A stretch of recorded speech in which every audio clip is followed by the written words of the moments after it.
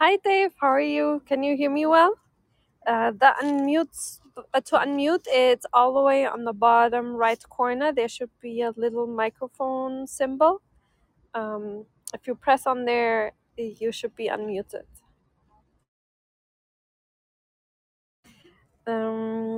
If it doesn't work at all, can you hear me? Do you see the room chat?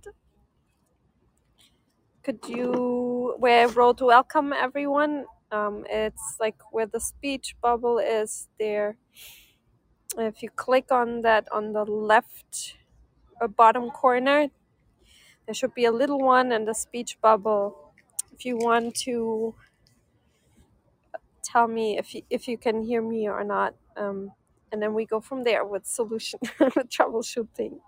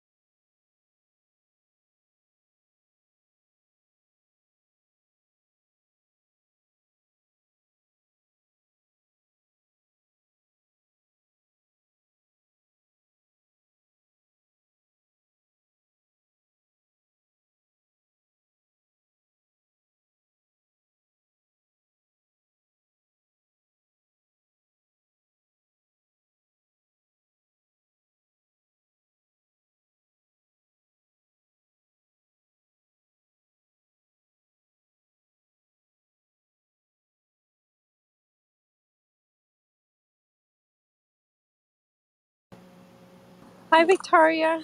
We Good have evening. had some technical issues Oh, we did? with our guest. Yeah, we couldn't Oops. hear him. I think it didn't work to unmute. I feel like every time our guests join the first time the app, the unmute button doesn't work. Like, it's so So weird. hopefully they'll just leave and come back and everything will be great. Yeah, let me see.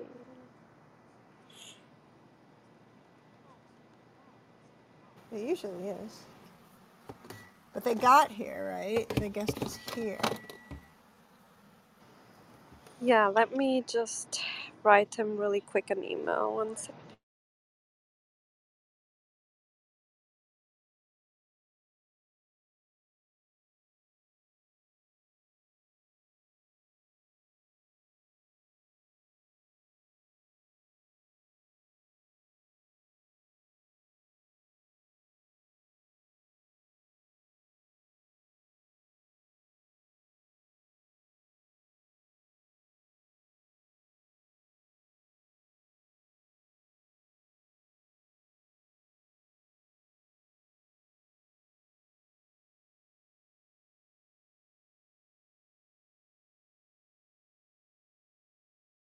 Hi, welcome friends. We're just troubleshooting and getting our guest back on the app with the functional mic.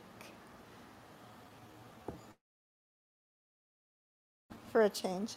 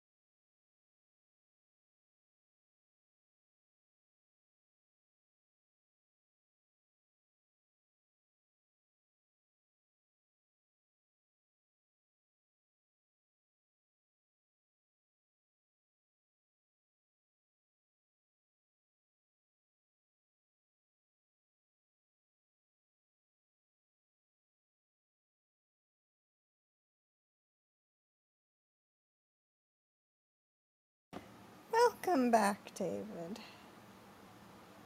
How is your mic working these days?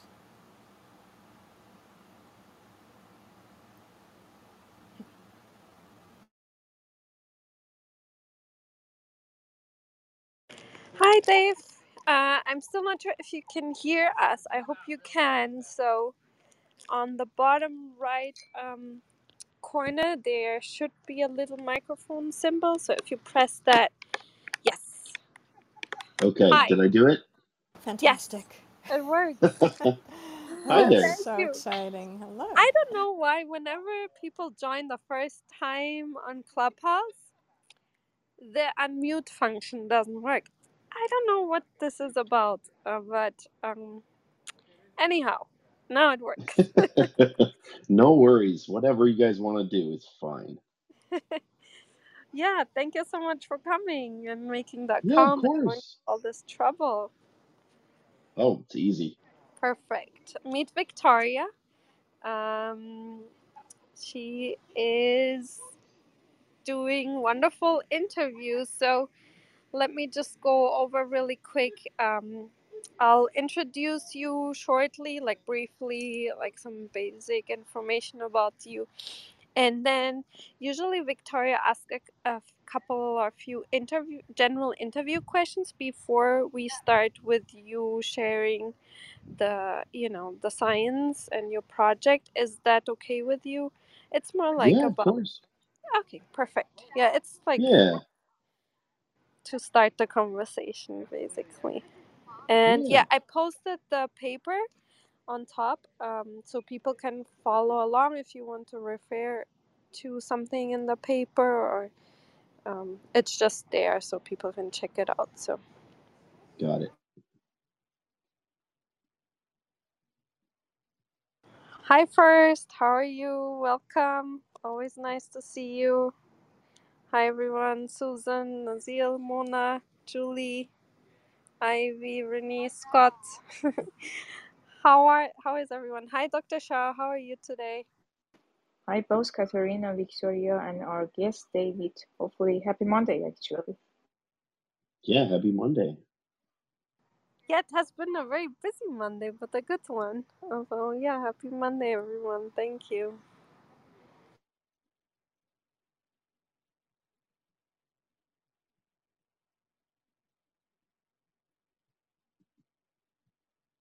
Happy Monday as long as the air conditioning is functioning.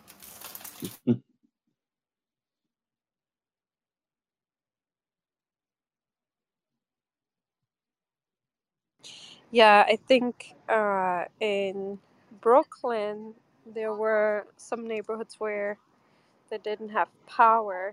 So yeah, I really feel bad for people if if the power didn't work the last few days.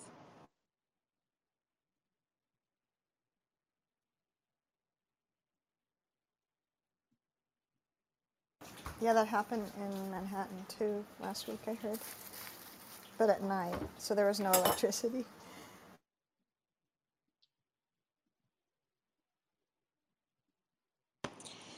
Gladly we have been fine, but yeah, was lucky I guess.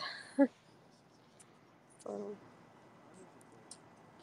yeah, and in some countries, most people don't have even AC, right? Where it was so hot these days.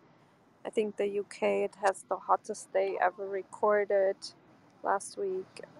So, yeah, it's been, well, it's a new normal, I guess. So, shouldn't pretend that's something we didn't expect to happen.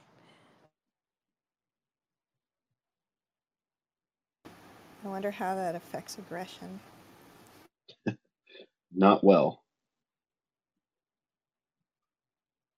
Yeah, I think we can slowly start, if that's okay with everyone.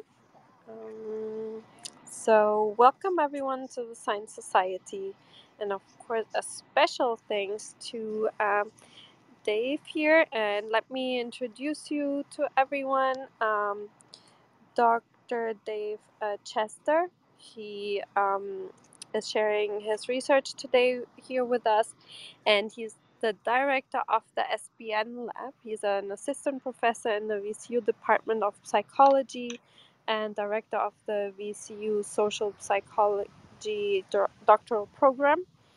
and he is very passionate about understanding why people hurt each other, and his motivation to actually go and being an undergrad student was to understand human aggression.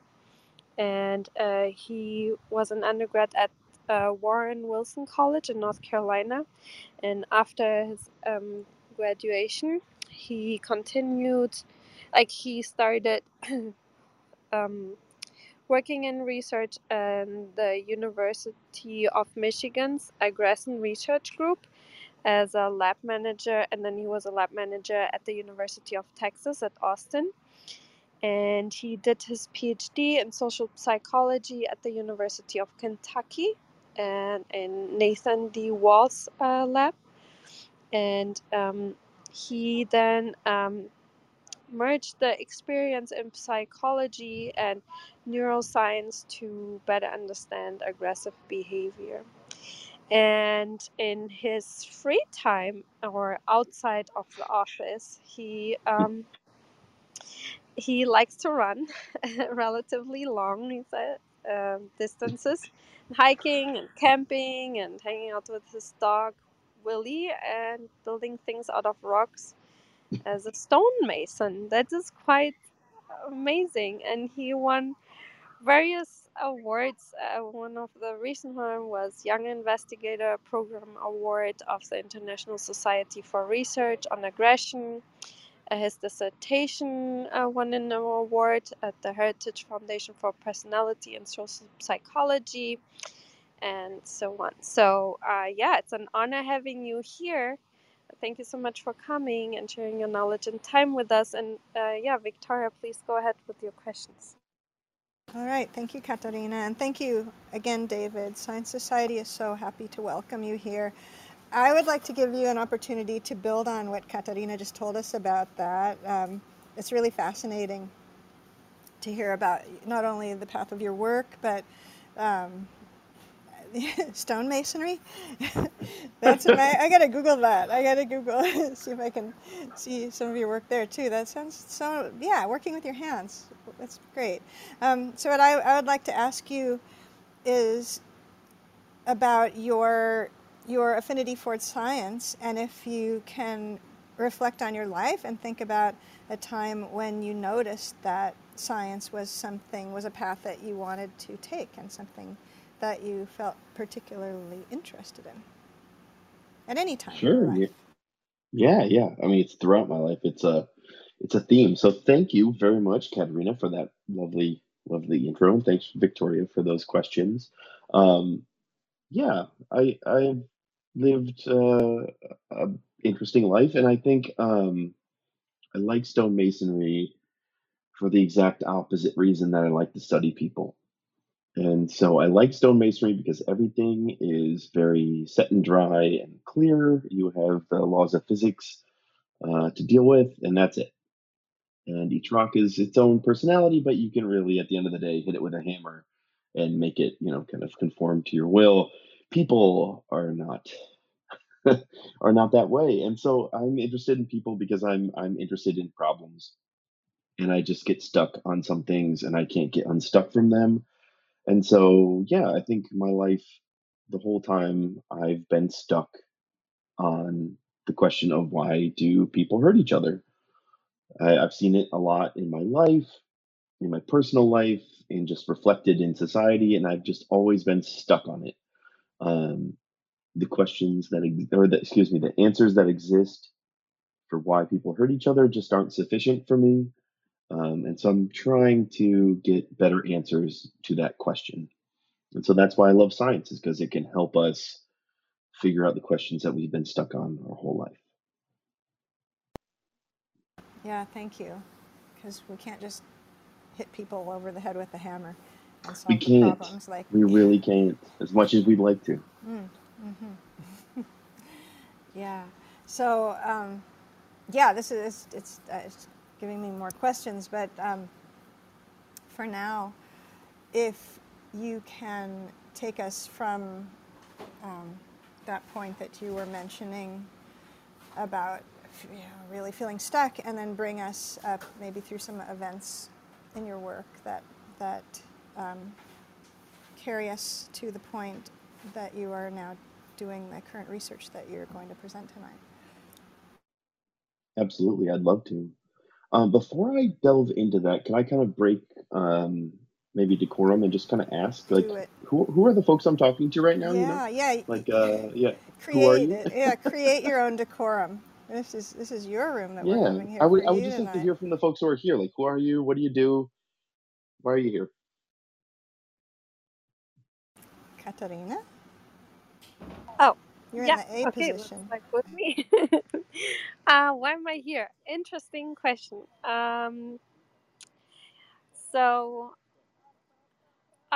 and then also why I invited you for this talk specifically, right? So maybe some background information would be interesting. So, yeah, I grew up in, like, I'm from Portugal. I grew up in Germany as an immigrant kid, going to a high school that led that leads to a path of university. There are three different high schools in Germany, and usually immigrant kids don't.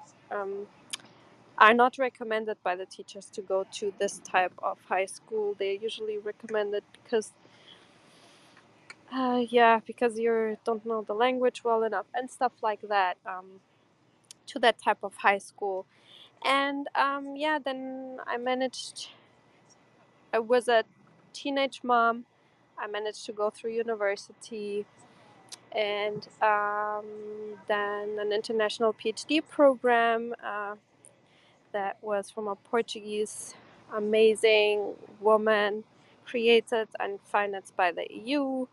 Uh, Gave me the opportunity to travel to all these amazing labs and then choose whatever lab I wanted to join around the world, whatever scientific topic I wanted to work on, which brought me then to the US, Duke University, NYU, and also Woods Hole Marine Biological Laboratory. I had amazing experiences.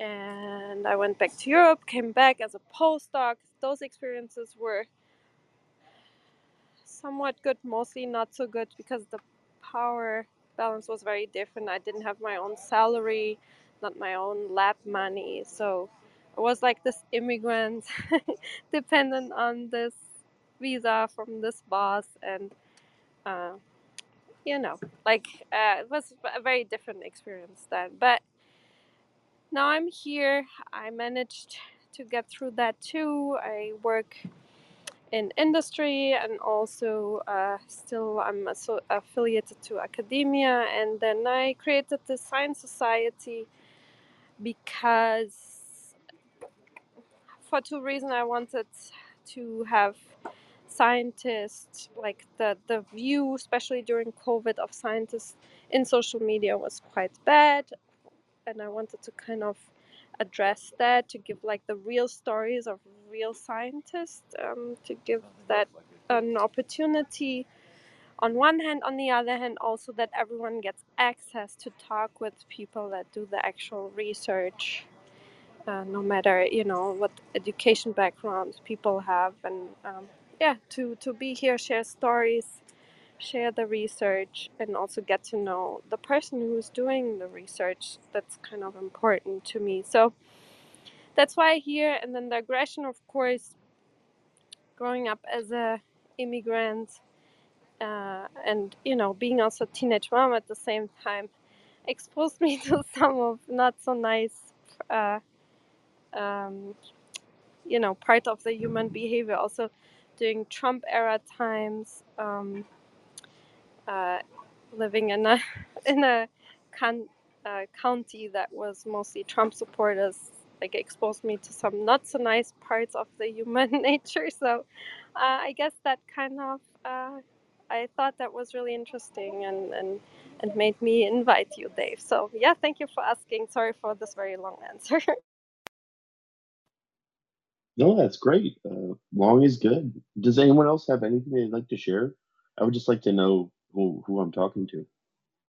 Yeah, I love that question. It makes so much sense because you're talking to these flat circles on a screen. And Katarina, always share that story, please, and never worry about the duration. So hi, David. I'm Victoria, and I think it's interesting when Katarina and I talk because she's recounting her experience as single teenage mom, and I was the child of a single teenage mom. So we sort of compare notes in that, and it's interesting to hear ways that it's shaped us and similar ways that it's shaped us. So now, excuse me, I work in arts education. I work mainly in digital arts and theater, and I integrate sciences because really everything is interrelated anyway, and separation of subjects is really just an artificial byproduct of school as we know it. But anyway, I do that, and I do that because it's important to me that my students, and they're generally elementary school age, although I also work in a correctional facility, a young one's prison, and youth shelters. And so that allows me to reach older populations. But I want my students to either rekindle or nurture their own creative freedom, because it's so stifled in schools, and it can be ephemeral, but it can also be strong. And so I feel that I'm there in schools to tell kids that they can experiment with their ideas, and their ideas are valid, and just to try them and see what they learn, and also to remind them that their curiosity is important and to follow it. So that's why I'm here too in Science Society, because that's what we're doing, sharing science with everybody that we can reach, and not in a hierarchical way whatsoever. So we bring on speakers that we feel can share something important from their lives with our guests, with our audience. And so it's just important to me to be part of that.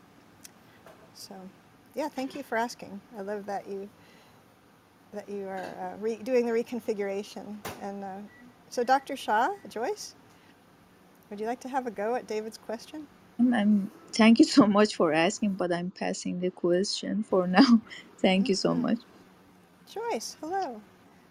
Yeah, well, I'll say something. I have a sort of a strange pathway myself. Uh, I was, let's see, I got a bachelor's in biology at UC Irvine, and then I was getting a PhD in ecology at University of Tennessee, Knoxville, and doing research on systems ecology at Oak Ridge National Lab. And things seemed to be going the way they should, but then I got sick while I was in graduate school, and I did gradually get worse, but I managed to, get through the PhD and do one postdoc. But by the end of the postdoc, I was completely disabled, and so I was disabled for quite a few years, and I was even bedridden and emaciated at one point. And it was a very severe case of ME/CFS, which people talk about as being similar in some ways to long COVID. Um, and so I got better a little bit here and there over time with various methods, but then I had a downturn about 12 years ago, and I couldn't really tolerate medications and supplements and things like that. So I just reacted to everything. So I just decided, well, I got to try to figure out something that will help with the reactions. And so just did a lot of research and experimentation over the last 12 or 14 years, and I learned a whole lot of things that I'm hoping I can figure out how to help other people with. So to try to do that, I started a company, and I'm releasing an app, and then there'll be other products too.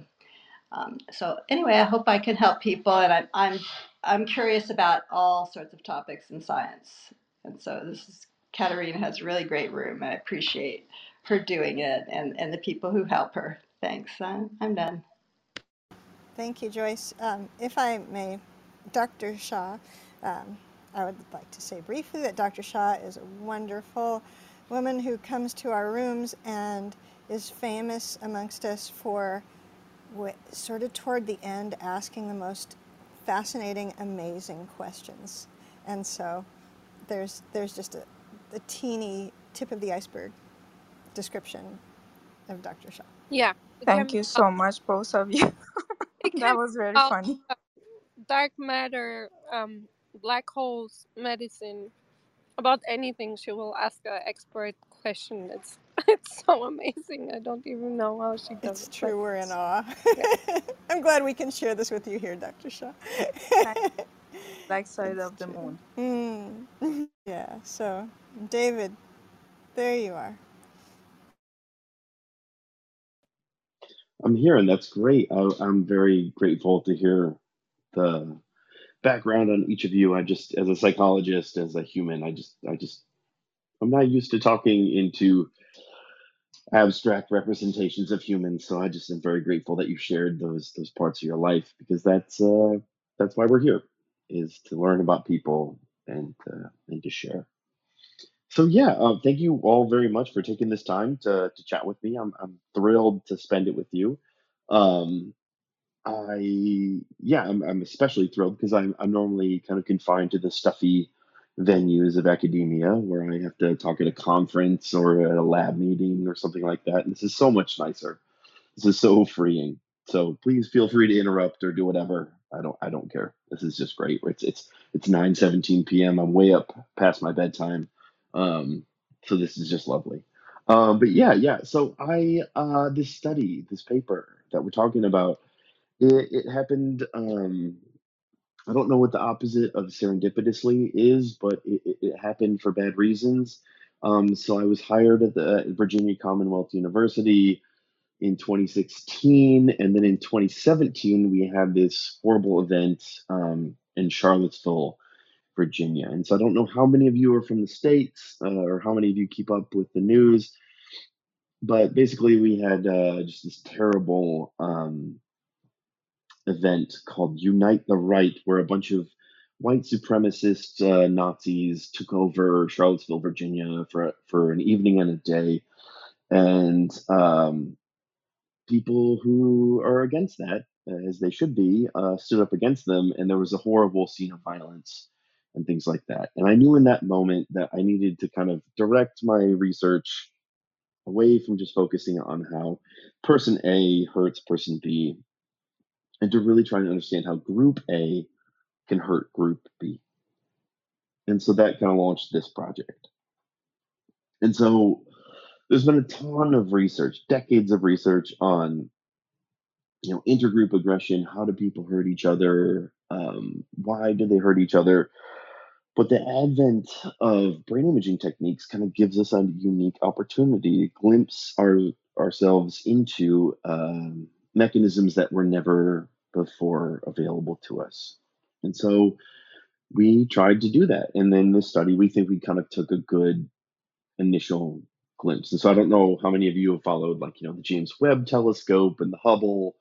We're like the Polaroid version of the Hubble. We're trying to take an image as to what's going on in the brain when people are hurting someone from another group, and then we get a very fuzzy picture. And I can only hope that, in 50 years from now, we're going to get a good Hubble image, and that we'll get a James Webb type image. But for right now, we have the tools that we have. And the idea here is that we're trying to understand the mechanisms that make people hurt people who are from different groups than them. So, having said all that, I'll just kind of take a moment. And if anyone has any questions or things they'd like to talk about, I would love to hear them. I did just want to add, since we introduced ourselves, that this room is also filled with people who come regularly or maybe are just stopping in, but I see many people who come here regularly and share questions or appreciation or thoughts in the room chat. So I wanted to make sure to acknowledge them. We have 33 people here right now who are gathered and really interested to hear what else you're going to share. So thank you, everyone, for coming, and thank you, David, for caring. I care a great deal. And I'm so grateful for everyone who's here right now for taking the time just to chat. I don't think that there are much more important issues than what we're talking about here tonight. So it makes me kind of feel like we're in a salon, in the antiquated environment in which they arose. We're kind of like in a salon. Normally, we'd be feted with various snacks and drinks and things like that. So I'm just imagining all of you sitting by a fire with various roast meats at your side and some kind of fermented beverage. But yeah, I mean, I think this topic is as important as it gets, and I think we really need to understand how do people find themselves in a position where, normally a very non-violent, non-aggressive person, and yet some folks who, people who know them would never think of them as an aggressive person might actually luxuriate and take great satisfaction in the death and dismemberment of their enemies. And so that's kind of what I see as the topic of conversation is how do we get here? How do you get to a place where you can be what you would assume is a good person who doesn't hurt people, and yet still at the same time hold in your mind that the death and dismemberment and torture of my foes is not even just allowable, but appetitive, desirable, rewarding, pleasant, delicious, satisfactory, all these words that we use for food, people readily apply to the desiccation and destruction of their foes. And so we took a very tiny, very correlational, blurry view into this. And so I would like to talk about that a little bit. So before we get into the nitty gritty about what we did and what we found, are there any questions in general about like the research question or things like that?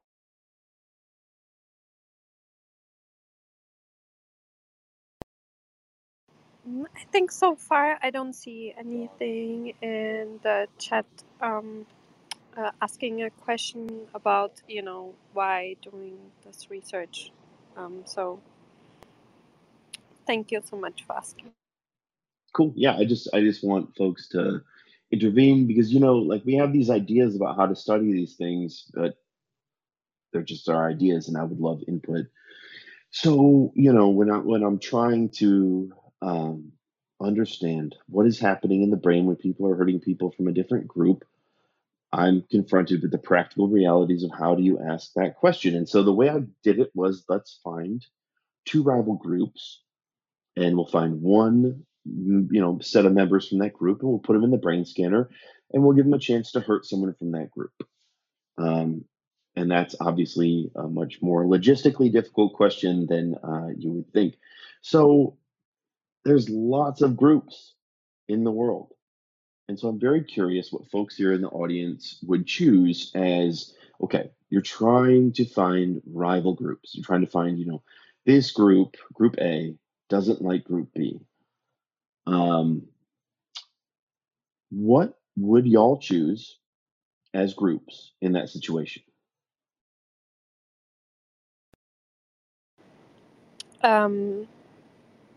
Oh, in which group to be? Like kind of the strong group that kind of, like can take over the other group, or Well, just the group. imagine you're the investigator and you're trying to design a study and you've got to find a group that doesn't like another group. So in the real world, like, in the study that you're going to run, what groups would you decide to use? Uh, yeah. So if I could, I would probably ask one group kind of that is right now Democrats versus Republicans. Like there's such a aggression going on between them. So in Stony Brook, when I was a postdoc, there was on one side of the street a lot of like yelling Trump supporters on the side, and then another group kind of trying to oppose. They were kind of less. So I would probably ask those two rival groups, especially if they are standing at the street, it's probably easy to ask.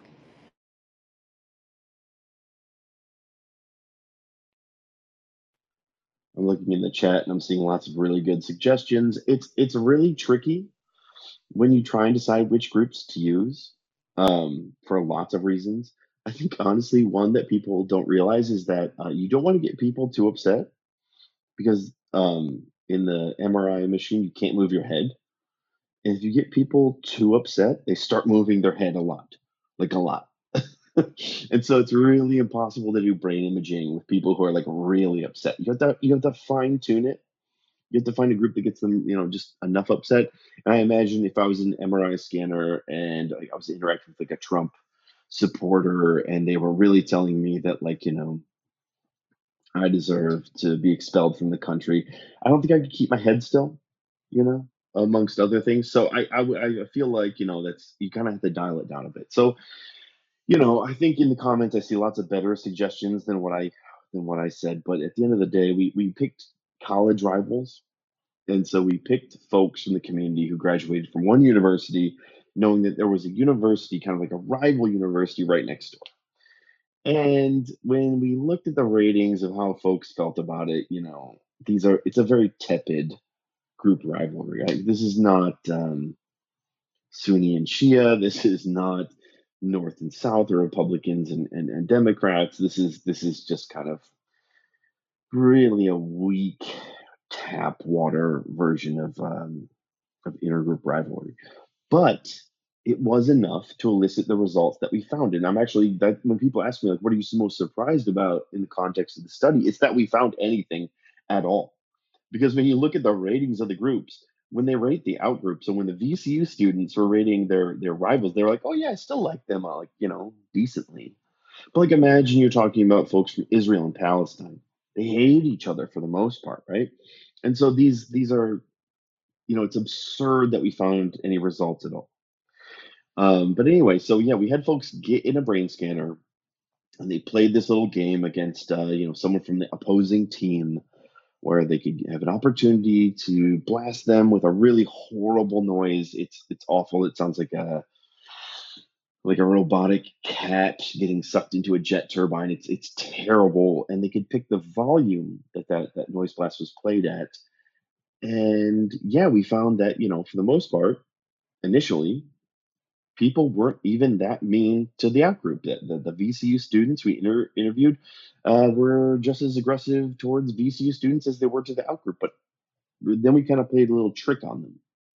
So we had them play a ball tossing game with their, out group opponent, right? So we had it from the student from the other university. And the student from the other university, started off playing the ball back and forth, we had this little game set up where it's like, oh yeah, just play with the ball, toss the ball around, no big deal. And then all of a sudden their opponent started to exclude them. They started to throw the ball to another person over and over again and stopped, paying them any attention. And then after that, that's when we really pissed them off. They were furious and they started to, really give them the noise blasts that they didn't show before. And you could even talk to them. Like you would see them come out of the brain scanner and they'd be like, did you see like what happened in there? I'm like, no, I have no idea. And they're like, that motherfucker just like didn't throw the ball to me like at all for no reason. And some of them would even want to know like where the person was. They're like, show me where they are. I'm like, I can't show you where this person is. They're in a laboratory somewhere. Of course, this person isn't real, but we couldn't say that yet. And they're like, I want to go talk to this motherfucker. And we just had to, kind of just play along for a while until the debrief. And we're like, actually, that person doesn't exist. But anyway, the point is that we used a very, lukewarm manipulation of group conflict, and that showed up in our results. And I do wonder if we used some of the groups that y'all suggested, if we had gotten more robust results. Though I do wonder about the head movement issue. But yeah, any comments or questions so far?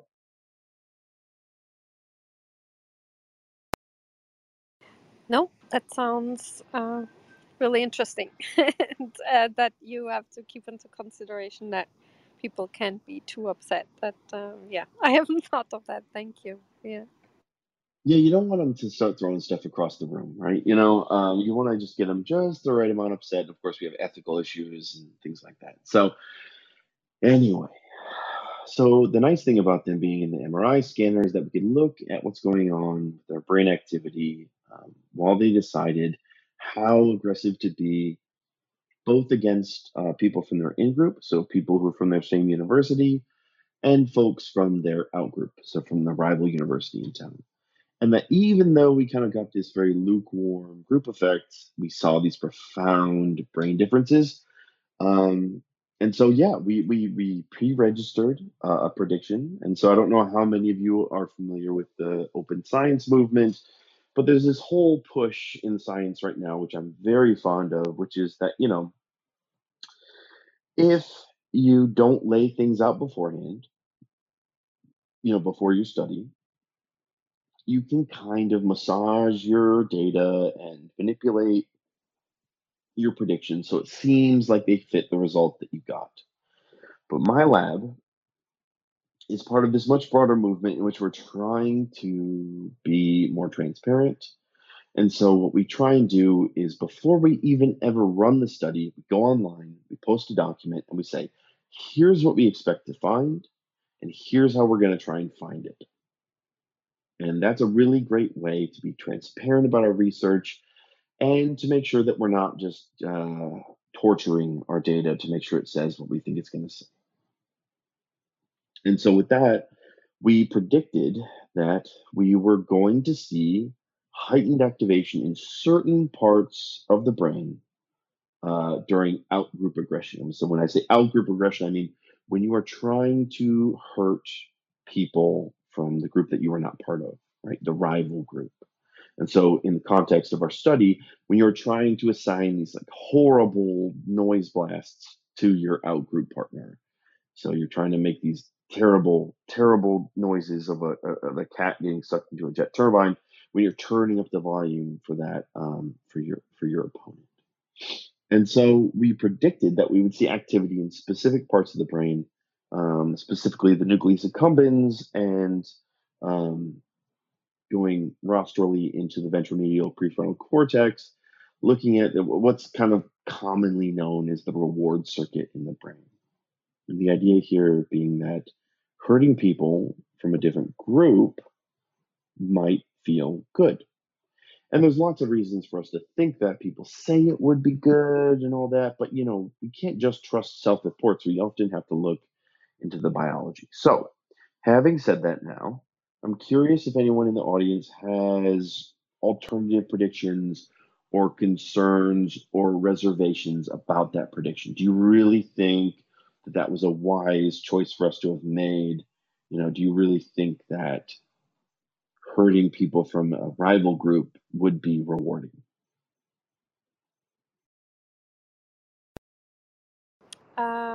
I saw that Dr.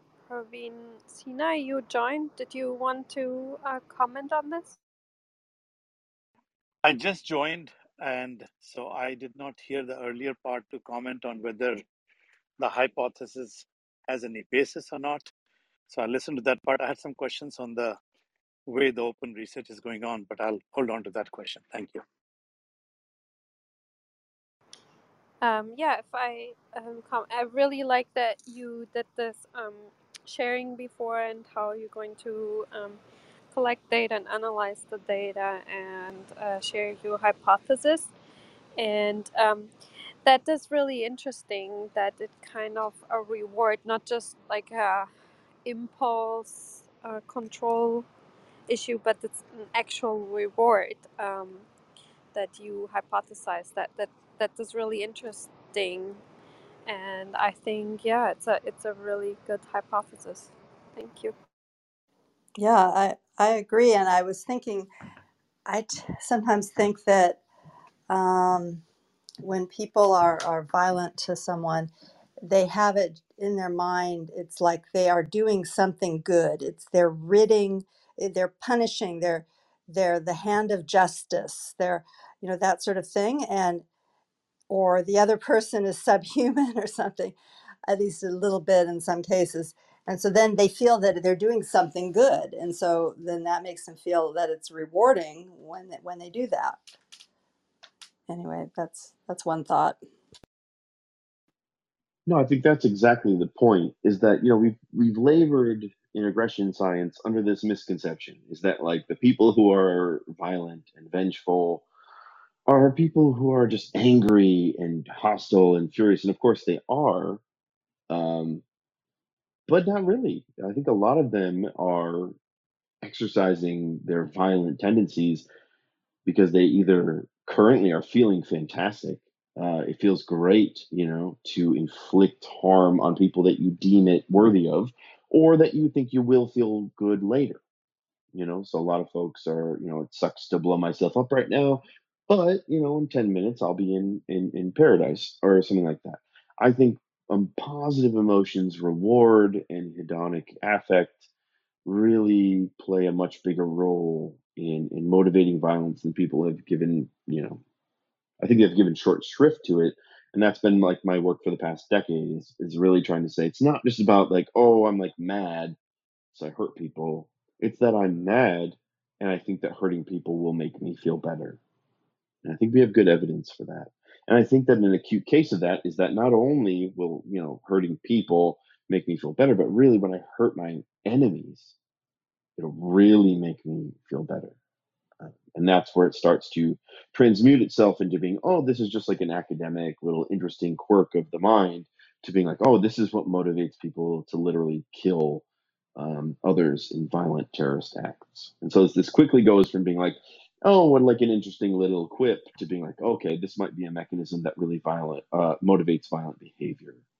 And as a member of the United States, I'm a U.S. citizen, and right now I'm in a very terrifying position, in which I'm watching right wing extremism rise in my society, and I'm watching violent acts be inflicted all the time, and I'm just watching them not being motivated by anger and hatred, which of course ultimately they are, but I'm seeing more and more it's being motivated by appetitive instincts, and this feels good.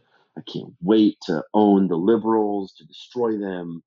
And so that's why I think that our findings have this broader significance, is that I think it's wrong for us to try and intervene on the negative emotions so much. I think it's much more wise for us to think about how do positive feelings motivate partisan and sectarian violence.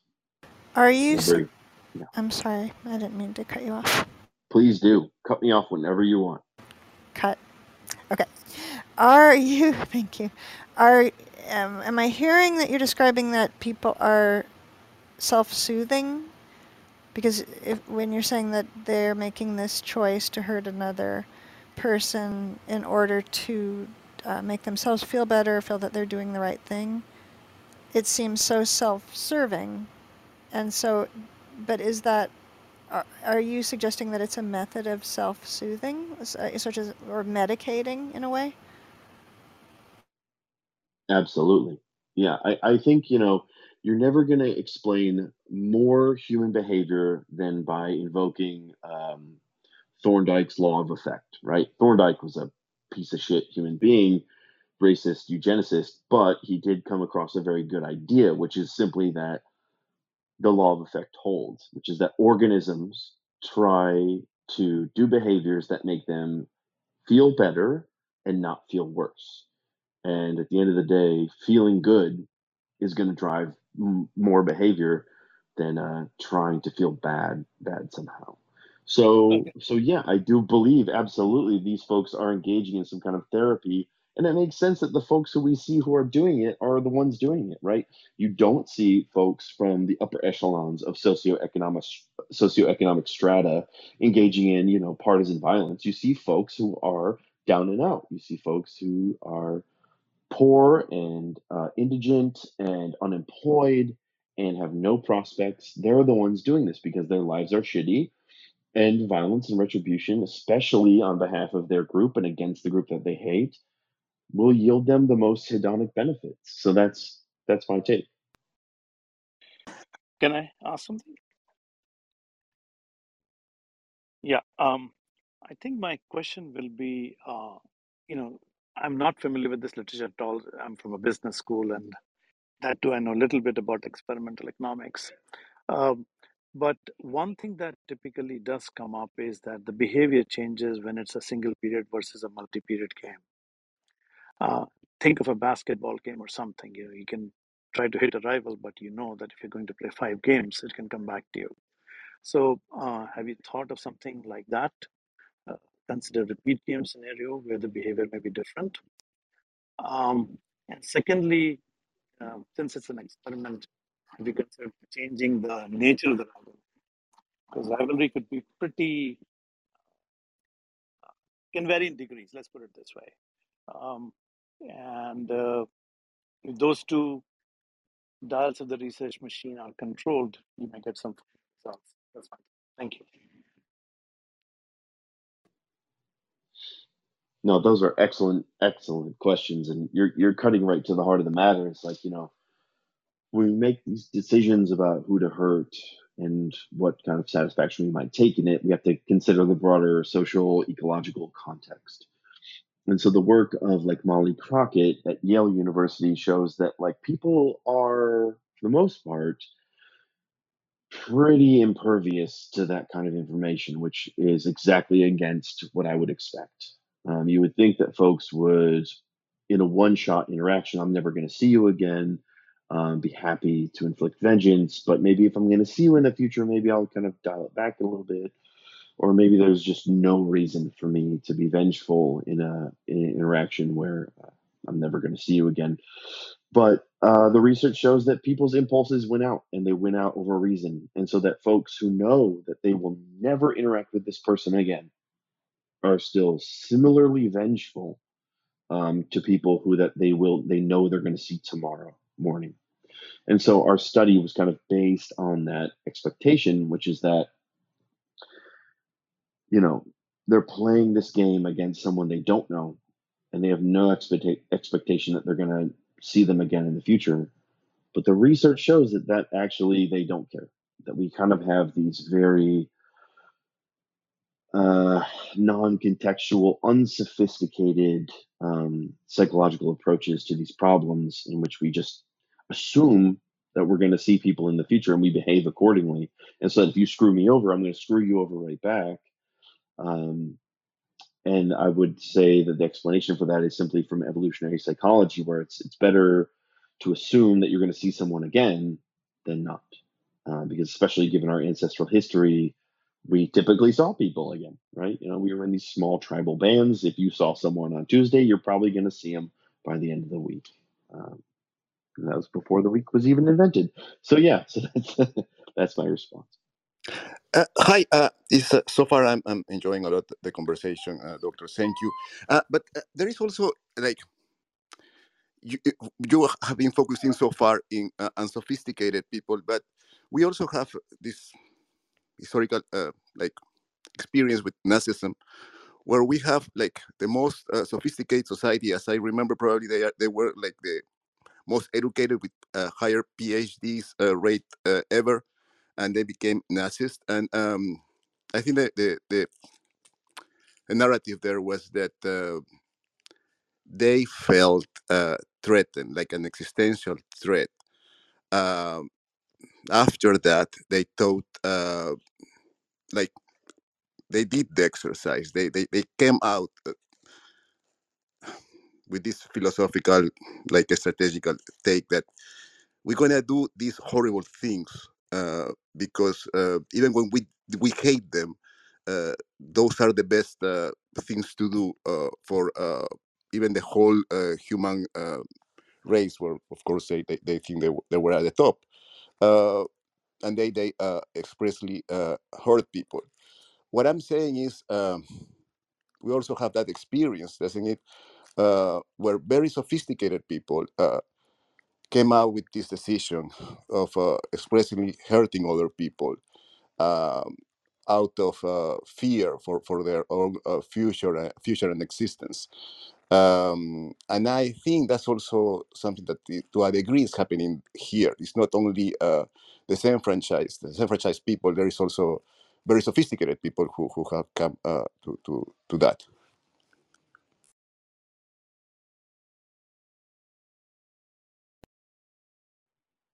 No, I totally agree.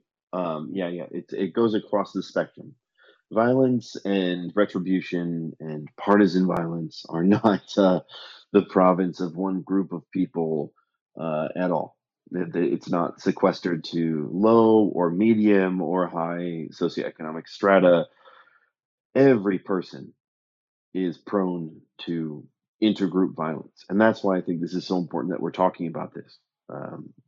We can often cloak it under the guise of something fair and helpful. Maybe we should, let's say I'm someone high in socioeconomic status, and I say, oh, I see all these these homeless encampments underneath this bridge. I don't like that, and so I think they should be expelled. But I can make up the fact that it's for their own benefit. It'll help connect them with social services. It'll help get them out of the streets and things like that. When of course that's not true. I'm just really just making their lives worse. Everyone is victim to partisan violence and intergroup violence, and no one is free from that.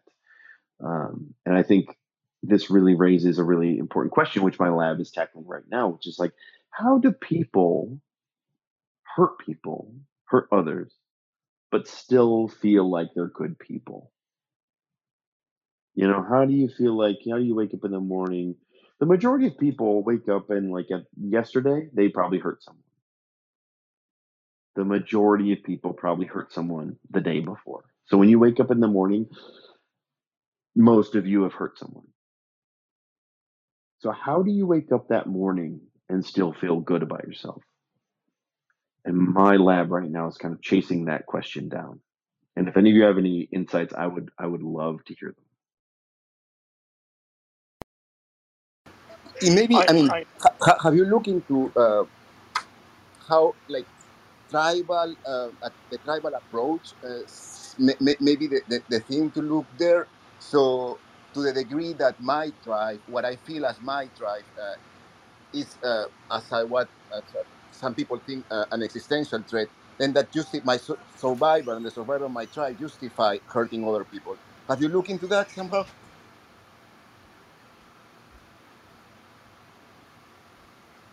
No, I mean that is the thing that's the question right now that we're kind of looking at.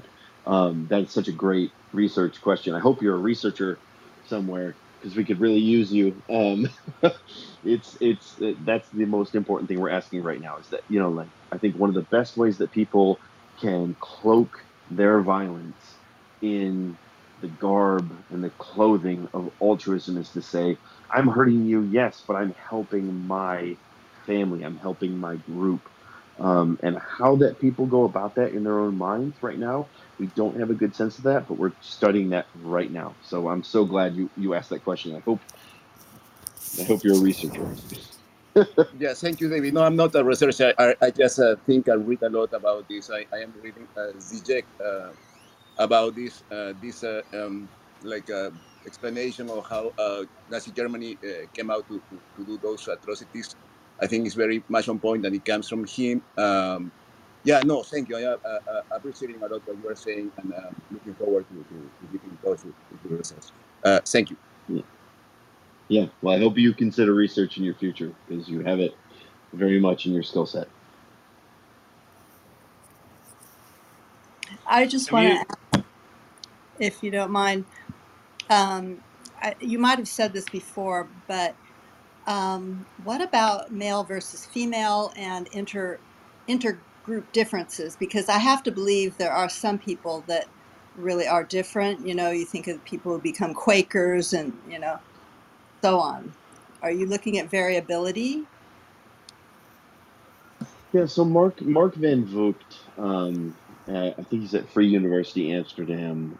He has a whole line of research on this, the male warrior hypothesis, suggesting that males have evolved to kind of be these tribal warriors, where we're constantly on alert for outgroup threats, and that given an outgroup threat, we all of a sudden summon this very anti-outgroup, pro-in-group psychology, and there's some good evidence for that. And there's some evidence that women don't have that exact same coalitional mindset, but it's the evidence is I wouldn't say it's super strong, so I would like to see a lot more research on that.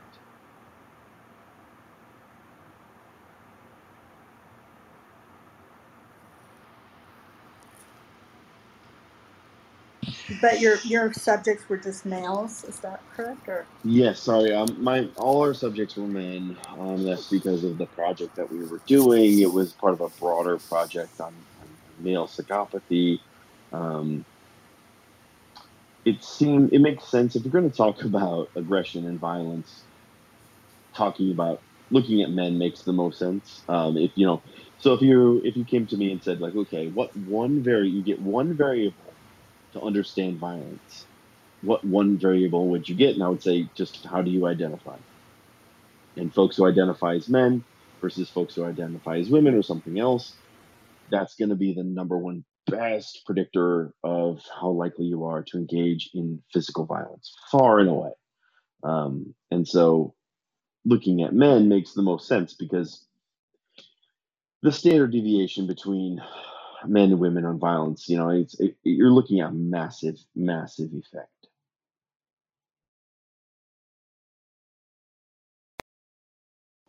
thanks for answering that. Thank you.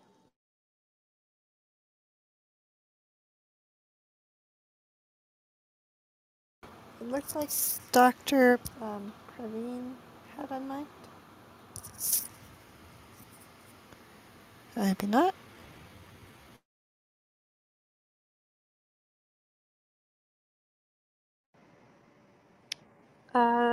Yeah, Dr. Praveen, if you want to ask your question now, or we can also wait and have your question later.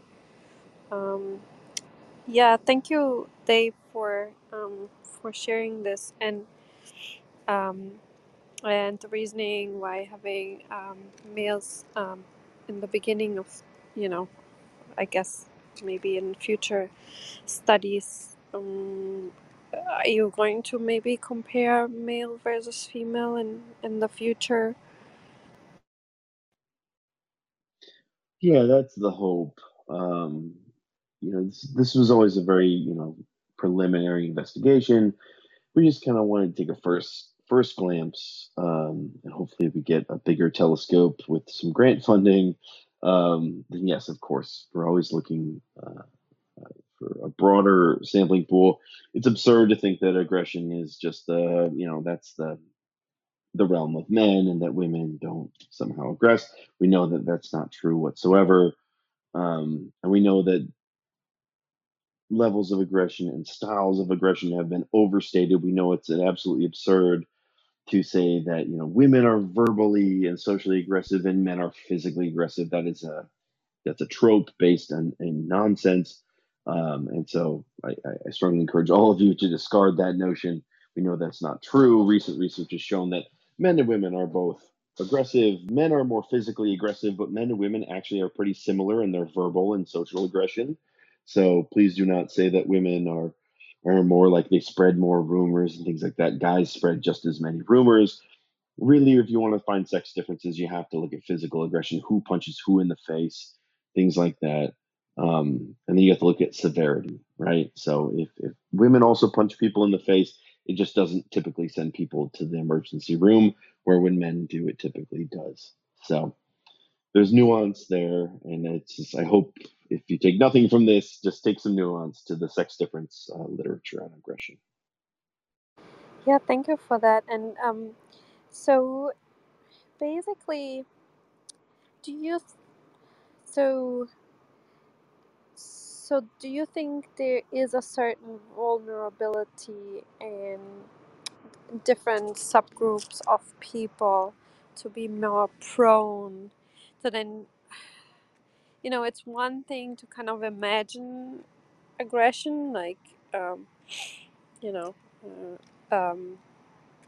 and then there's the other thing to actually act on it. So, do you think there will be differences in vulnerability of basically being really aggressive against rival groups? And are you planning on maybe focusing on maybe different subgroups, maybe somebody that experienced violence throughout development, more or less aggressive? I don't know, it could probably go both ways. Or versus or that experience scarcity, all these different factors would be interesting. I know it would be a huge amount of work to go through different factors like this, but yeah, is that something you're planning to research? Yeah, I mean, we have a great literature out there right now on the things that predict intergroup conflict. Like, we kind of know the factors that will lead two groups to get into conflict, and we kind of know how to get them back out of it. It's really just logistics at this point. Um, but I still think a neuroscientific perspective is valuable here because it's all based on self-reports, the literature as it stands. So it's, you're asking people how they think they might do things and how they think they feel. But often looking at the brain gives us a little bit more of a less biased approach to people's thoughts and feelings. And so, yeah, I mean, hope is to look beyond this very simple intergroup paradigm and try and figure things out in a broader context, because we are about to run face first into this, right? With climate change, we are about to experience human migration on an unprecedented scale, and that is going to make intergroup interactions uh, probably the most important thing that's going on in people's minds for like maybe the next like century or two, depending on if we can ever get this under control. So yeah, I mean, I think I have desperate need. I have a son now, so I have a stake in this future. Um, and so I need us to figure out a way to find people who are going to be coming to us from another group who want to share our resources and trying to find a way for that not to erupt into partisan violence. Because it's very easy for that to go immediately into partisan violence. Look at the United States. Look at folks who are just, very justifiably looking for asylum, and yet our society, just turns them away, which is unconscionable and absurd. And there's an entire political party that at their base is basing their whole entire framework on, yeah, like, let's turn away and hurt people from the other group. So yes, like, this is, I think, the most pressing problem that we're facing. I hope that there's hope for it. I would love to. It depends on which granting agency gives me money, but I am currently trying right now for three different agencies to try and give me money to try and better understand not only how do we find ourselves so readily at the point where we're willing to hurt people who are from a different group, but how the heck can we fix it? And I really do think that the best hope we have for interrupting intergroup aggression is to make it less rewarding. Find ways that hurting the outgroup doesn't feel good. So boost empathy, boost compassion, really make people look people in the eyes that they're hurting. Um, that's the only way you're going to disrupt this mechanism. And I think that's what we all need to be focused on amidst all the other things we need to be focused on. Yeah, I agree with you that this is a very important topic. I mean, it's not just in the US, in Europe, systematically let people die in the ocean so they don't make it to Europe. And it's kind of very selective which immigrants we think are good and bad. And now with the Ukraine war, it's for people are getting more and more against refugees, and that sentiment kind of started with the Syrian conflict. So yeah, and yeah, I totally agree. This will just be a more and more like urgent matter, and additionally to fixing climate change and everything else. And it's ridiculous that the countries that are responsible for climate refugees now don't want to help climate refugees. So But rational, I agree that rational thinking and argument is really not enough, because it's not rational thinking that leads people to it. What I really also think is really important that you pointed out, that everyone at some point hurt somebody and wakes up in the morning and feels like a good person. It's not that this can't happen to us. And knowing that, I think, is really important, and being aware of that we are all included in this. Um, that's part of our human system. So yeah, thank you for pointing those things out. Yeah, go ahead, Jess. Yeah, I was going to say there's something you're probably familiar with it. Something I heard some years ago that that they were saying that it used to be when they were like training the military, that they found a problem in that a lot of people they were training had trouble pulling the trigger to try to kill another human being. And so what they did is they had practice where the, I think that what they did is they didn't show a face, they just had like a cardboard figure that they would shoot at to get them to overcome that kind of what they considered a natural aversion to hurting someone.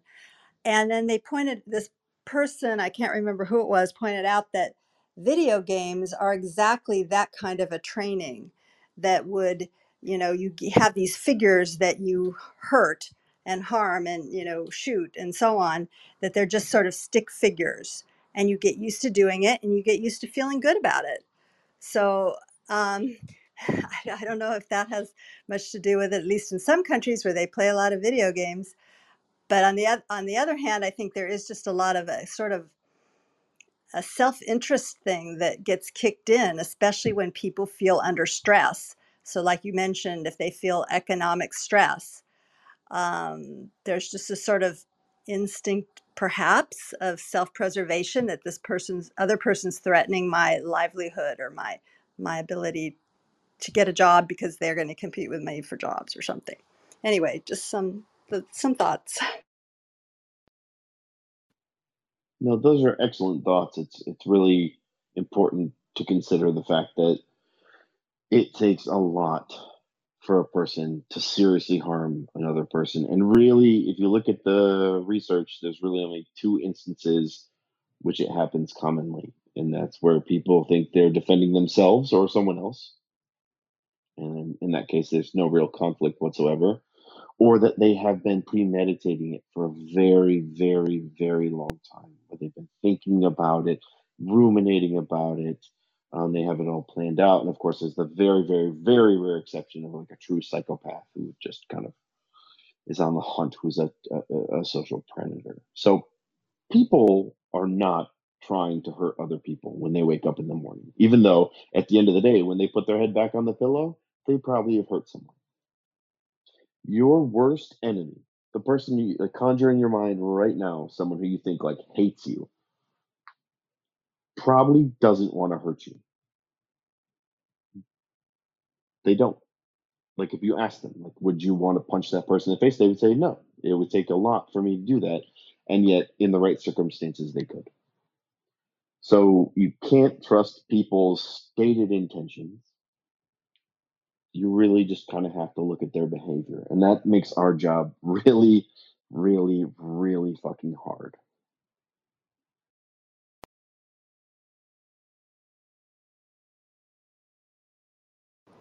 I saw Scott and Edward. You joined the stage. Do you have questions or comments? Sure, in no particular order. Uh, David, there was a late 60s, early 70s paperback psychology book that it's called something like On Human Aggression. And it made the point in the beginning that infants basically need aggressive urges as a survival mechanism. So it's kind of built into a lot of what we do, but we may not recognize it as aggression. And the other thing that came to mind was the dopamine side there. You're mentioning the feeling good about aggression. And I recall a particular scene of some very closely related folks, where they were in this big argument. They were kind of being apologetic, and they came into the room to me and apologizing, but this thrill on their face. It was like it, and I reflected on that book, or at least the dopamine part, and I was like, yeah, I saw it. I saw the the dopamine connection to aggression, where the higher thought, the higher self should have been like, no, this is not the right sort of urge to follow. So I kind of witnessed the hijacking of the higher thought with anger and rage and aggression, where um, or negative emotions in general. But on the other point, again, pick any of these if there's any comments you'd like to share. Is the dehumanization part, where I believe empathy is really fragile, and we kind of have to be in a good spot to practice it. And then if you have an immediate threat, I think dehumanization is really easy and quick.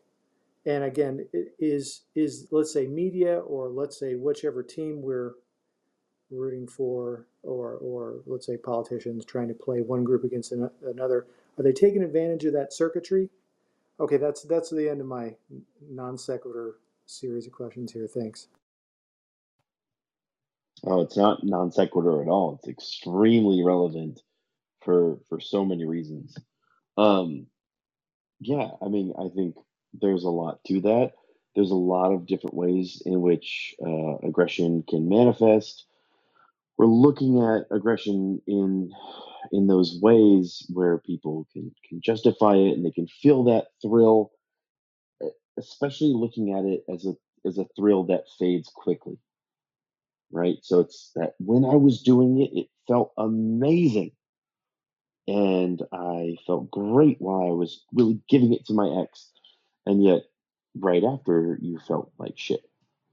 And so we've kind of developed this model of revenge and sadistic aggression where it does feel good in the moment. We shouldn't deny that.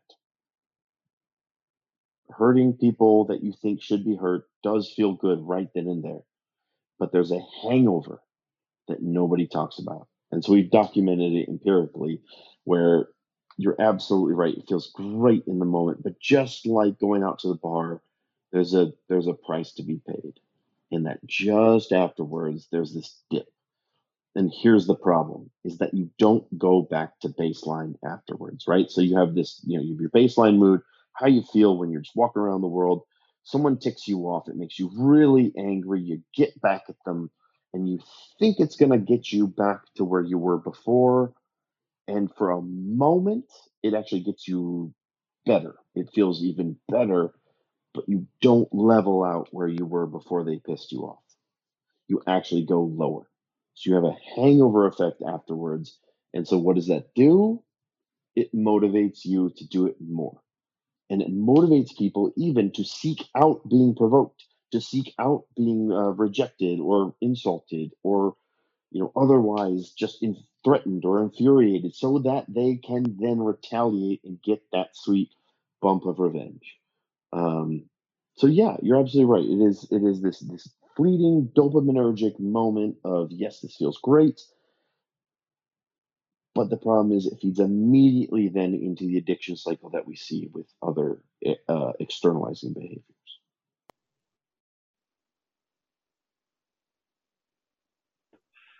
My question for you is: have they done any studies on people of faith, people who practice their faith and their behavior to the point where they're not using these different outside stimuli versus, their belief in God and the faith community? Have there been any studies in reference to that particular group of people? Yeah, absolutely. So, folks who tend to be more religious tend to be less aggressive, and they tend to be less aggressive to things like provocation. So, if you insult them or reject them, they don't tend to retaliate as much, um, and that's about as much as there is, to my understanding. But there needs to be more. But as far as I can say right now, the work that's been done shows that religious folks tend to not be as vengeful or retributive. Thank you very much.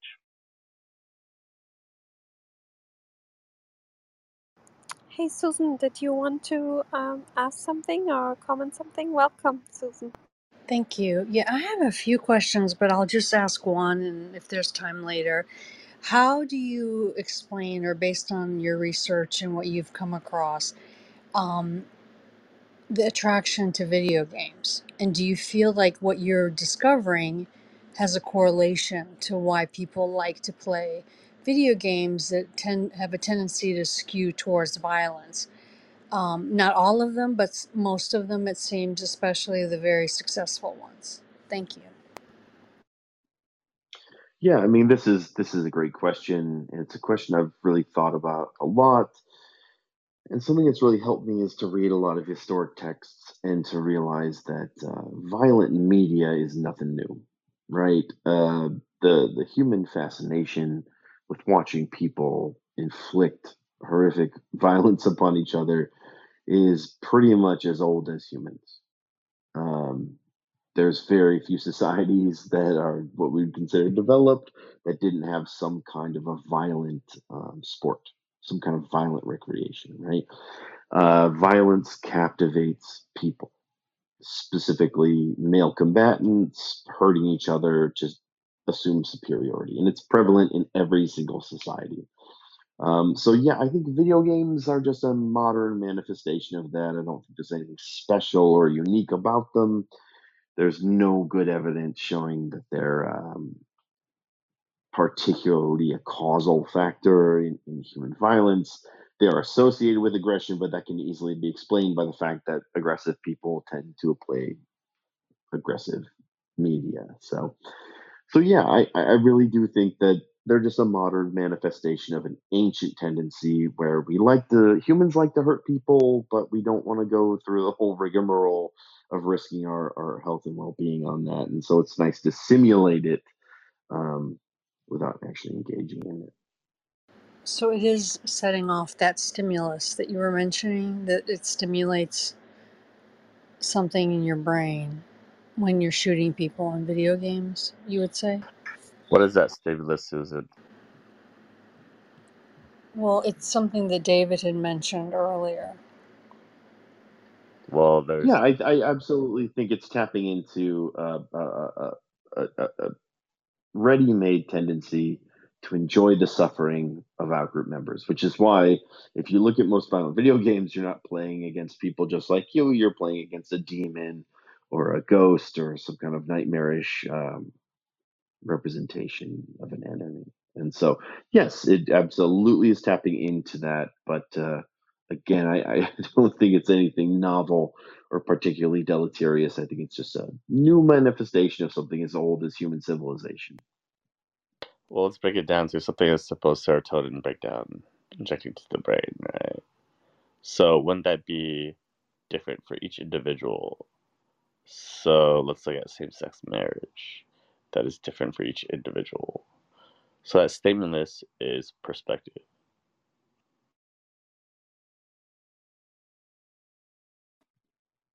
I'm not sure what your question is. So basically, Susan saying killing people is going to release something that's going to give you an arousal or a positive sensation, hormonal or whatnot. But that is different upon each individual, correct? Yeah, of course. I mean, all biological, psychological responses are unique to the individual. It's what we call an idiographic response. And to create that idiographic response, what is the breakdown hormonally? Hormones linked to aggression is far more complicated than we used to think. But neurotransmitter wise, also far more complicated than we used to think. All we know is that at the end of the day, there are very reliable behavioral responses to certain types of instigation across people. And so if you're rejected or excluded, if you're exposed to certain types of violent media, you're perhaps somewhat more likely to be aggressive. But we can't causally implicate any biological mechanism in that. What we're trying to do is take a first look to try and think about what mechanisms might be involved in the hope that future research can causally intervene upon them. We have to remember that like this is a very young science, right? Biology, physics, chemistry, they've been around a lot longer than we have. So we're just taking our first initial looks into what makes people hurt each other. And hopefully one day soon we'll have some causal mechanisms there. I don't know if no one else has a question. I thought of Yes, I another. have a question. Oh, go So ahead. thank you so much, David. That was a very different, presentation, and absolutely I can see some of the, reason behind it from the medical perspective. What my question is different now based upon the, I mean, topic which you mentioned about the intergroup exclusion. Also, I was just wondering, what is your opinion about the concept of the transhumanism and aggression? Because when we are talking about the transhumanism, we are talking about capacities, and capacities might be one of the reasons for aggression. And we have three pillars around that as a super longevity, intelligence, and well-being. Do you think that they are contradicted with each other, or we're gonna have the same situation? I was just wondering, what is your opinion about it? I don't know enough about that topic to really weigh in, so I don't have an opinion.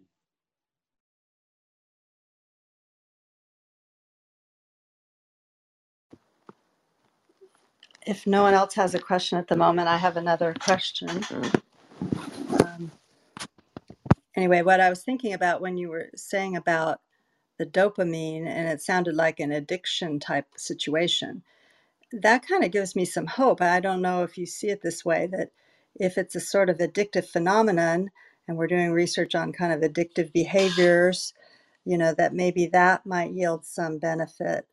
That maybe some people are too addicted to their dopamine and in a certain way that promotes violence, and we could intervene in some way. Thanks. Yeah, this is a road I've tried to go down a little bit. The current feeling of the field right now is that folks have gone too far in trying to say that certain behaviors are addictive.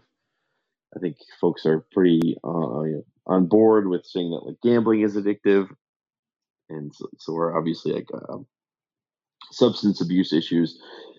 But the literature is trying to show that like social media, violent video games, aggressive behavior, those things are addictive. That's meeting with some pretty serious pushback right now. It's really a point of like how do you define what's addictive versus just what's like problematic. And I think lots of behaviors are reinforcing, and that's entirely up to who you are as an individual. And those things can definitely make problems in your life. Are they truly addictive? Is an open question. I used to think that revenge and aggression were truly addictive, and I've actually kind of backed away from that.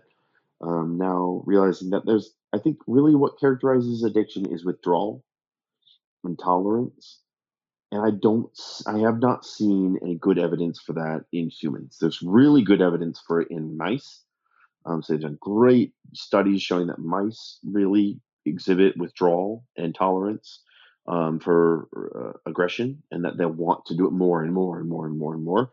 But with humans, I just don't see it, and I'm happy to change my expectations, but I just haven't seen any good evidence that aggression and revenge are truly addictive in people. I started from the position that they were, and I just couldn't find any good evidence that they actually were. So it's you have to try and ask yourself what is truly addictive versus what is a behavior that people like to do and causes problems in their life. And that those two things are different, and it's just about where we draw that line. And right now, based on the evidence, we can't call aggression or revenge an addictive behavior as much as I would like to, because that would really open up a lot of funding for me. But yeah, it's not Yeah, so far. that's interesting. I worked at some point on habitual avoidance in animals, and it's interesting that you mentioned that that basically all they were they were trying to do is like avoid something bad, and that it can turn into a habit and kind of an unflexible. But the group also assumed that it was rewarding to avoid, and that's why it became such a strong behavior that is hard to break, basically. And then the animals keep avoiding, although there's no threat anymore. And that's basically, it's rewarding to avoid, like not like you just escape something bad, but the fact that you manage to escape is like something rewarding. So you kind of, I see a lot of overlap in that thinking, and that's really interesting. So could it be like a habitual avoidance to engage in these type of behaviors because you're kind of avoiding your horrible life or loneliness, like, or a threat that you think is a threat. It doesn't matter if it's actually a threat, right? If another group is actually a threat, it just the thought that it could be could lead you to get into this habitual pattern of behavior. Katarina, I'd like to state that a reward system breaks down to a very simple aspect: a release of what creates a reward. So if we break it Yeah. down to a simple complex of what makes a reward, it could be anything. So dopamine release, simply said. Let's not complicate it. There could be various scenarios of what releases that reward system. Now back to Yeah, David. you have been deleting like different brain regions and seeing what, um, like in animals, and seeing what changes the type of behavior and what is rewarding and whatnot. There's like, I agree, there's a lot of literature, but I just saw the overlap in David's stating of the reward mechanism there, and the threat avoidance work I did for a while in animals. I understand the complexity of it and the different brain regions that are part of it, and different brain regions play different important roles at different time points, um, during the learning, during the recall, during than others. If you want to extinct that or try to break it, it's again other brain regions that are responsible or play the biggest role in that. Yeah, yeah, that's true. But I just saw an overlap in David's research and that animal data there. Absolutely, Katarina. There is a lot of time sensitive information and data that is collected when doing double blind or non double blind studies. I didn't mean to cut you off. However, back to what David was speaking upon, I want to state that he is challenging pretty difficult questions. David, your answers yield honestly, nothing great. I don't understand why everybody's asking you these questions. Well, maybe you read the paper first. I'm sorry, Dave, about that. This is a public room. There's always somebody that is trying to. Oh no, it's fine. This is actually like less severe than a typical academic conference. Okay, thank you. Rhonda was here asking a question. I hope you still have time for one question. I know we've been going for almost an hour and a half, and but yeah, Rhonda was waiting here for a while. Thank you. Oh, I'm so sorry. I came in very late. I wanted to ask about, in terms of the amygdala, and in working with various people who have had trauma throughout their lives, or especially during their early years, and then they seem to have a hyper. It's a high sensitive amygdala that seems to be on high alert all the time. So obviously, the thinking areas of the hippocampus aren't working as well, and so they're always triggered. And in those cases, um, rather than it being habitual, as much as it is, they're always in a threat mode, right? It's always looking for the threat mode, and then it can't get off that track of thought of you know whether it's avoidance, fixing, freezing, or fighting, right? So that whole system just stays intact. And I often have thought that suicide and homicide are two sides of the same coin because of that. And what to me, it's almost built into our cultures around the world because we're all traumatized, you know, thousands of years of trauma of each other. And so it's almost, and then the competitive nature of our cultures, I call it cultural narcissism, actually creates this internal threat. So it's almost a part of the, if you will, the architecture of the way we've come to understand how we can interact. There's almost an okayness, even though it's not okay, or at least that's what it seems like. And I'm wondering your thoughts on all that. Is it just a, rather than the reward system, which is a very different take on it, where there's actual, I mean, I'm sure there are people who find reward because it's soothing on some level. But in most cases, I'm thinking it's just a hyper amygdala, always in threat mode. And, and when it, on an individual basis, on cultural aspects, it's cultural narcissism, the competition between cultures and superiority aspects. I don't know your thoughts. I would love to hear some thoughts on that. Yeah, no, I'm so glad you brought all that up. I mean, it taps into two things I've been thinking about recently. The first is that the amygdala is a real pain.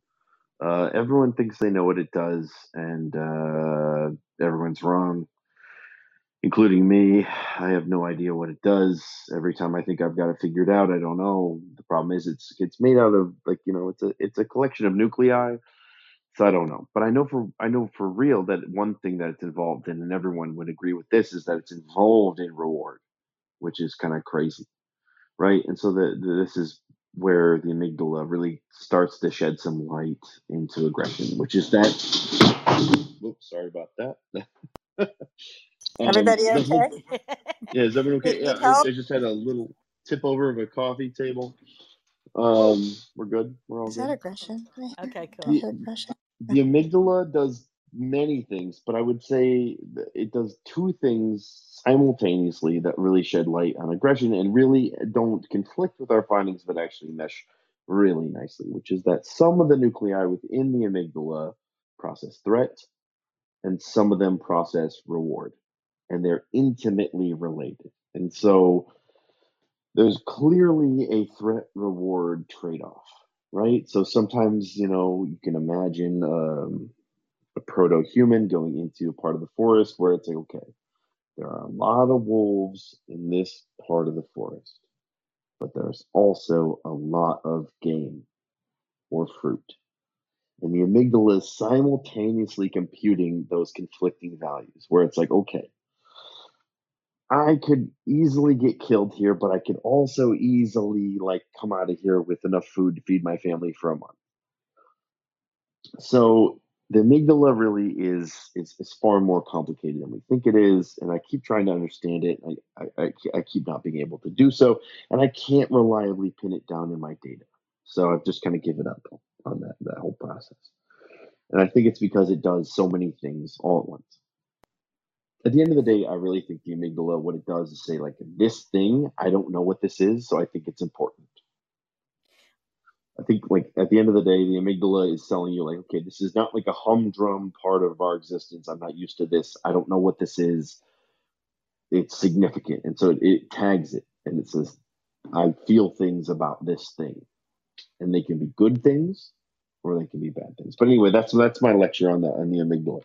But the other thing that I'm really, really interested in now, and I'm so glad you brought up, is this idea of like collective identity, and the idea of identifying as not only having your personal identity, but as the groups you identify as. So, like, I have my personal identity. I'm like an extrovert. I'm pretty neurotic. I'm pretty agreeable, I think. I'm pretty open to new experiences. I'm pretty not conscientious. I'm very impulsive. But like some of the groups I belong to have a different identity, right? They are like, so I'm a professor. And so that group identity is very conscientious, not impulsive. They're very disagreeable, and I'm pretty agreeable. They're very introverted, whereas I'm extroverted. And so I think we have to think about those different identities when we're talking about intergroup violence, where it's like, what's the identity of the group that you're doing aggression or not on behalf of, right? Maybe I'm a very nonviolent person, but the group that I care so much about is a very violent group. So I'm very glad you brought up both those topics. Thank you. Yeah, the part of that that gets it almost attaches to what you were saying is I tend to say that it's fight, flight, fix, or freeze, which tended to me at people who would use it, and that kind of speaks to the issue of there's a reward and a conflict and a threat, right, in the woods. That's the to fix or resolve whatever's going on, but it can't really do that. At least that's my understanding. Can't really do that effectively. In part, you're not oxygenating the brain properly because shallow breathing, you're in a hyper mode. So it's not really oxygenating really well, and you're in, and it could be hyper fixing. And so therefore it would go to some extreme as opposed to a thoughtful process. And it may even be long term in the sense that, premeditated, I'm working on that's still part of the rumination, fixing to resolve something, even. And that in the resolve is the reward. Does that make sense? Yeah, absolutely. I think it's when we try and pretend like reward is some different thing, like that's totally separated from other processes, is where we get it wrong. And I think you've got it right, is that it's inextricably linked to all these other functions of the brain. But on that note, I do have to run. I've I had want. a delightful time with y'all, but I do have to scoot. It is Thank you 10:30 so now, and I'm, much. I'm up past my bedtime. Well, Dave, yeah, I wanted to, after letting Rhonda talk, let you off the hook, basically. And thank you so much. We really appreciate you coming here. You gave such an amazing experience here today to learn about your research and also how you managed to engage us all in the conversation. This was a quite wonderful experience and very unique style of sharing your research. I compliment you on that, and we have a lot to learn from you, not just the research, but also the style of sharing your research was really something. So, yeah, we appreciate it so much on many levels. And yeah, as you can see also in the chat, everyone was very engaged. And thank you. And please come back anytime when you have maybe some updates. We wish you all the funding and need us to go and complain to NIH or someone. Yeah, But yeah. Please complain to NIH that I'm not getting funded enough. That would do me wonders. Please do that. please But all no, I had a call blast. Yeah. officers. Please have me back whenever you want. I would love to come back. This was a blast. Yeah, Yeah, as an yeah, extrovert, you fit in well with Clubhouse. yeah, You really would like it. Yeah, I'm Come a out and hang out. pathological extrovert. So anytime you need someone just to talk into the void, I'm your guy. oh wow, yeah. We Please all join heard us you say that. time.